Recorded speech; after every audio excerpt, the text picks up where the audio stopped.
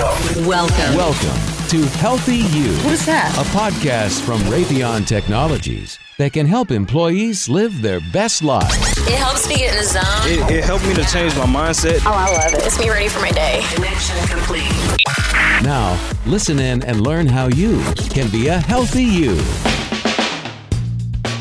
Hi, and welcome to yet another Healthy You podcast. I'm JT, along with my co-host DJ, and this is the podcast made especially for RTX employees that focuses on helping them to improve their minds, bodies, and wallets. And DJ, today we're going to kick off a series of podcasts that focuses on the mind. That's right, JT. And today we're continuing our 3-episode Healthy Mind series. And for a lot of us, it couldn't come at a better time. It's no kidding. At times, well, they've been tough. And I know many people, some of who are very close to me, who have reached out to or have strongly considered reaching out to a therapist for help. Same here. And I know just from talking to folks that one of the biggest reasons they're hesitating is that they really don't know what to expect from therapy or therapists. And to answer that question and more, we have with us today a real live therapist on the show.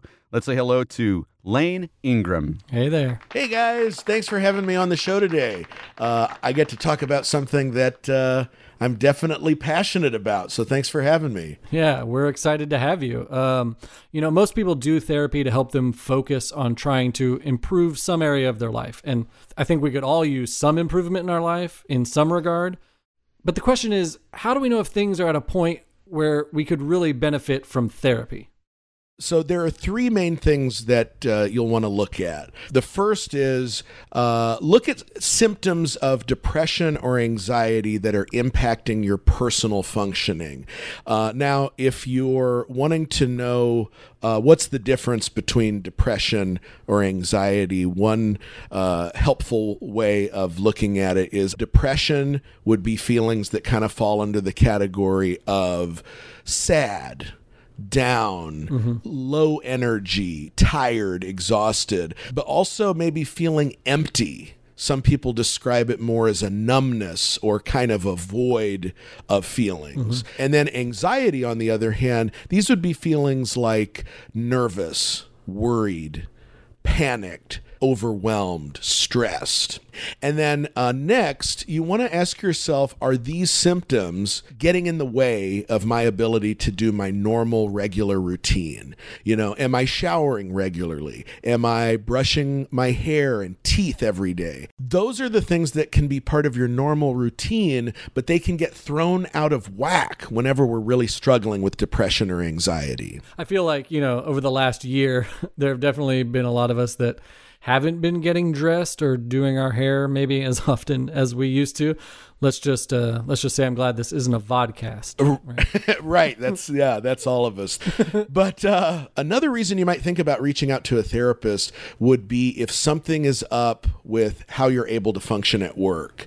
Maybe you're unable to concentrate. Do you feel like you're not being as productive as you typically are at work? So that would be kind of the second thing you might want to ask yourself. Okay. And then lastly, if you're having symptoms that are impacting your relationships, are you finding that you're still close to the people that are important to you? Are you finding that there's more conflict in those relationships? So just to recap, are these symptoms getting in the way of doing my daily routine? Are they getting in the way of my ability to do what I need to do at work?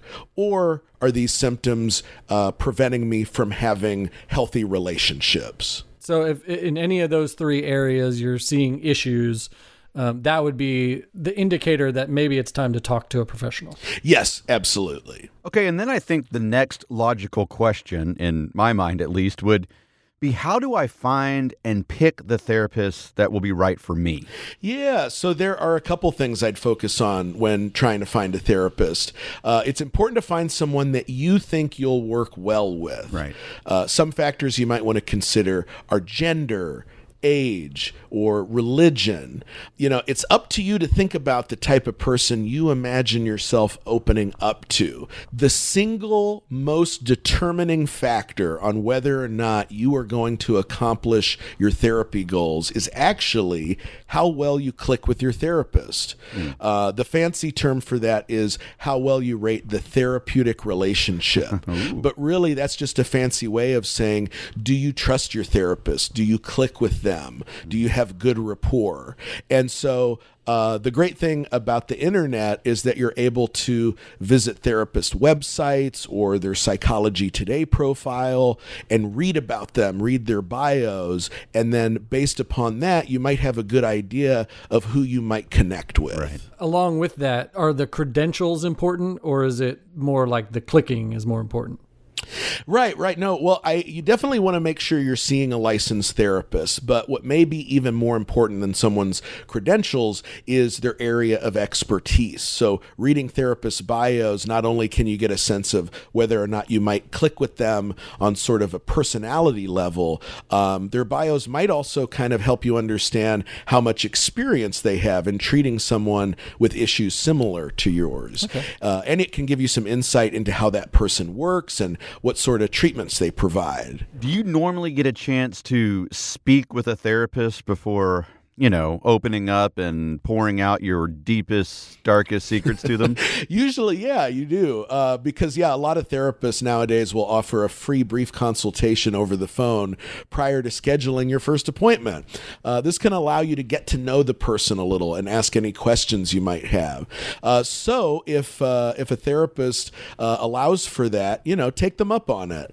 A phone call might not guarantee you'll be able to tell whether the therapist is a good match, but it might help you narrow down your options when you're trying to choose between a few different therapists. This is all super helpful information, and as an RTX employee, there are a few different ways to find a therapist. You can obviously check with your health plan to find an in-network therapist, but many people don't know that if you're a Heritage UTC employee, you can also speak to a therapist through Doctor on Demand or talk to a counselor through Beacon Health Options. And Heritage RTN employees can find a therapist through ComPsych. Thank you for that, DJ. And Lane, let's just say, maybe a person is new to therapy and understandably a little bit nervous. Help us to understand what to expect in what would be our very first session. Before you even start your first session, you'll probably be asked to fill out some paperwork. And so these questions are just going to kind of fill in some general information about your history. For instance, things like, are you on any medications? Then your actual first session is going to give your therapist a chance to learn a little bit more about you and your background, what's brought you to this point, and how your concerns are really impacting different areas of your life. It's important to note that your first session is probably going to be different from your other sessions in therapy, and that's because that's your first time you and your therapist are really able to connect. But a lot of times it can be a really enjoyable way to just connect with another person. You get to ask questions about them and where they're coming from, and they get to do the same. And the hope is always that you kind of click in that first session. After that first session, and once your therapist has gotten a chance to get to know you and you've gotten a chance to get to know your therapist, you'll then start talking about the treatment that you're going to do together. You'll spend the rest of your time in therapy learning skills, tools, strategies to hopefully help improve your well-being. And then over time, you can work on implementing those skills. So one thing that would be running through my head leading up to the first session and probably in the first session is, how deep are we going to go here in this first hour? Am I supposed to, dive in and spill my guts and everything that I've got swirling around in my head and heart, or are we going to ease into it? So what's the expectation? What would you tell someone who's a little bit worried about, how much to share in that first session? Sure. No, I think that's absolutely a valid concern. If a therapist is doing their job, hopefully they're creating a space for you to feel safe and supported and for you to feel comfortable opening up to them. But most of us therapists do understand that, hey, especially when we're first getting to know each other, we're essentially a glorified stranger. And so we try to be patient and to move things along at a pace that the client is comfortable with. But what I will say is you often get out of therapy about what you are willing to put into therapy. So if you are opening up, really kind of pouring out your heart and soul into therapy and quote unquote doing the work, then I think you're going to see positive results. And I think you're really going to make the most of your therapy time. So another question a lot of people have right now, probably talking about the first session, would be that with everything going on in the world, a lot of therapy is happening virtually right now. So does that change anything about how therapy works, or how especially that first session works? And what's your experience with virtual therapy and how you've seen it comparing to in-person therapy? Sure. Yeah. I was a little bit nervous at the start of the pandemic when things shifted to pretty much exclusively virtual therapy sessions. But I've been very pleasantly surprised at how well that it's gone for my clients as well as myself. I do all of my therapy sessions right now either over the phone, over Zoom, or over FaceTime. And it's been, I think it's been wonderful. And some clients have actually told me that they greatly prefer virtual therapy sessions and would like to continue doing therapy sessions this way, even when the quarantine ends. Some people have mentioned to me that there's something really comfortable about being able to talk with their therapist coming from their own home, in the comforts of their own home, and not having to get in the car, fight traffic, and go across town to make it to their therapy session at an exact time. So after your first session, whether that's virtual or in person, what is the therapist doing to help you? I'm assuming it's more than just the time you spend with them in the session. Absolutely, yeah. The actual sessions with your therapist are, of course, just one part of the process. The other really important part is working with your therapist to come up with ways to practice those skills outside of therapy. Because again, outside of therapy, that's where you're living your life. If you think about it, you're probably only meeting with your therapist 1 hour out of every week. So in between sessions, you might want to be practicing that new skill that you and your therapist came up with, sort of like a new tool in your toolbox. You might get that new tool and put it in your toolbox, but if you're not using it, if you're not reaching for it and actively trying to get some experience with that tool, you're really not going to be developing the new skills that you want to be developing. So, I always highly encourage people to approach therapy as though you're adding new tools into your toolbox, but of course it's up to you how to build up that expertise with the tool itself. Okay, so I've picked a therapist. I'm starting therapy.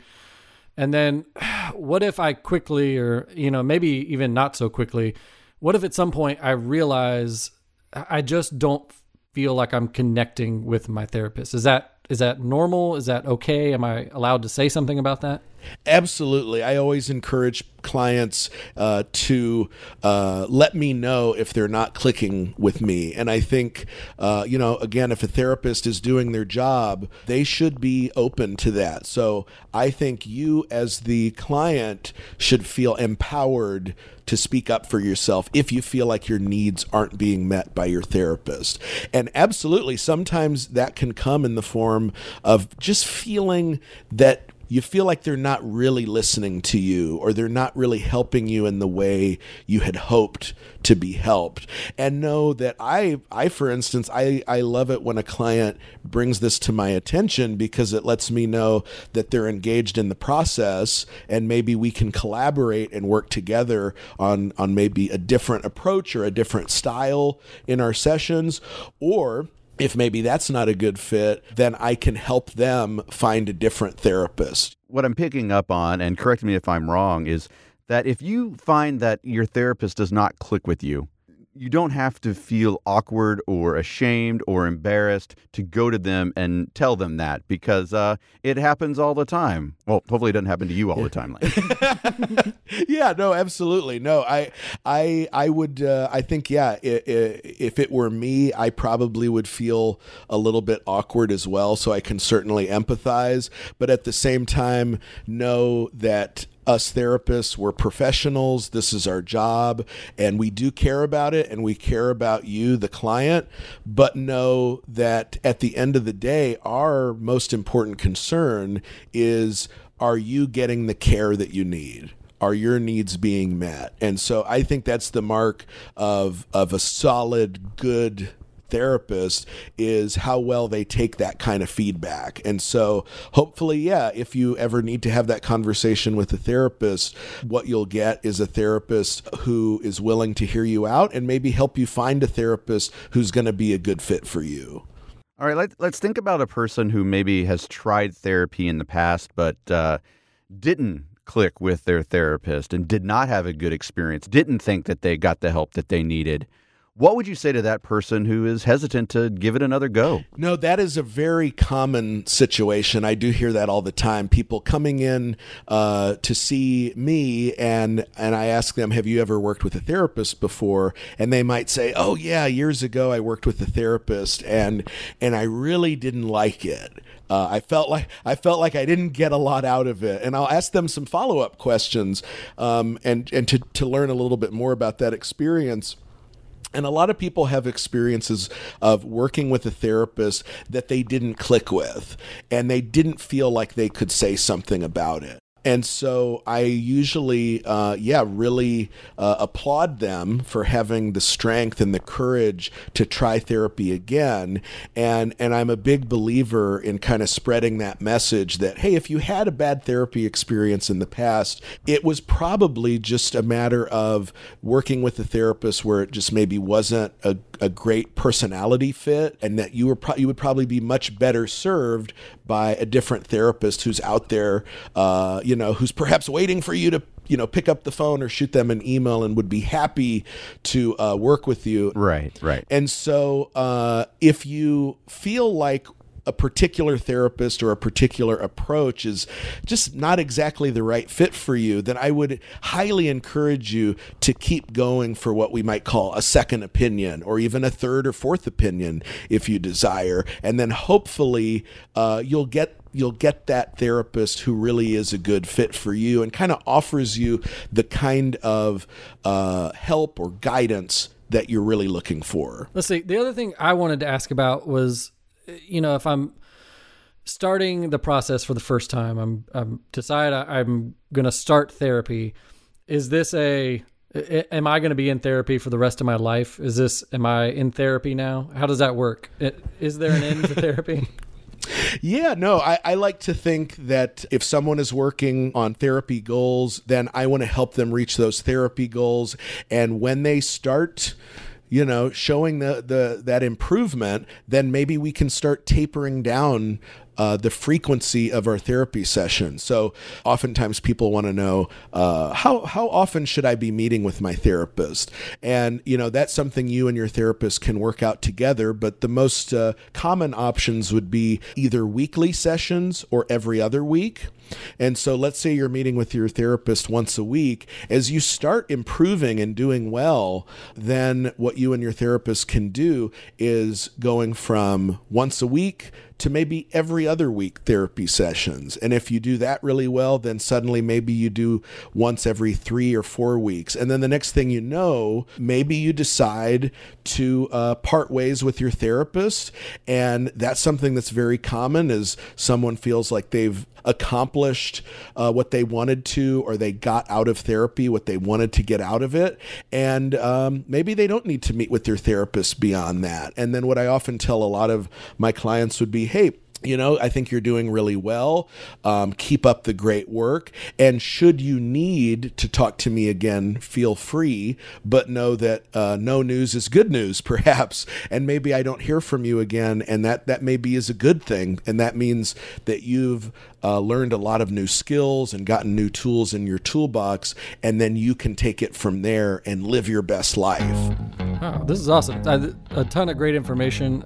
Lane, thank you so much for joining us today. And we'd love to have you come back for another episode in this series. Yeah, that'd be my pleasure. Thanks, guys. Just tell me when. Yes, thank you, Lane. And if you're listening and you have questions, shoot us an email at healthyupodcast@benefits@rtx.com. And if you want to find out more about how to improve your healthy mind, sign up for Take 5 at the same place where you found this podcast, rtxhealthyu.com. And until next time, here's to a healthy you. And that's it from the podcast made especially for the minds, bodies, and wallets of RTX employees across the country. That's a great idea. This is Healthy You.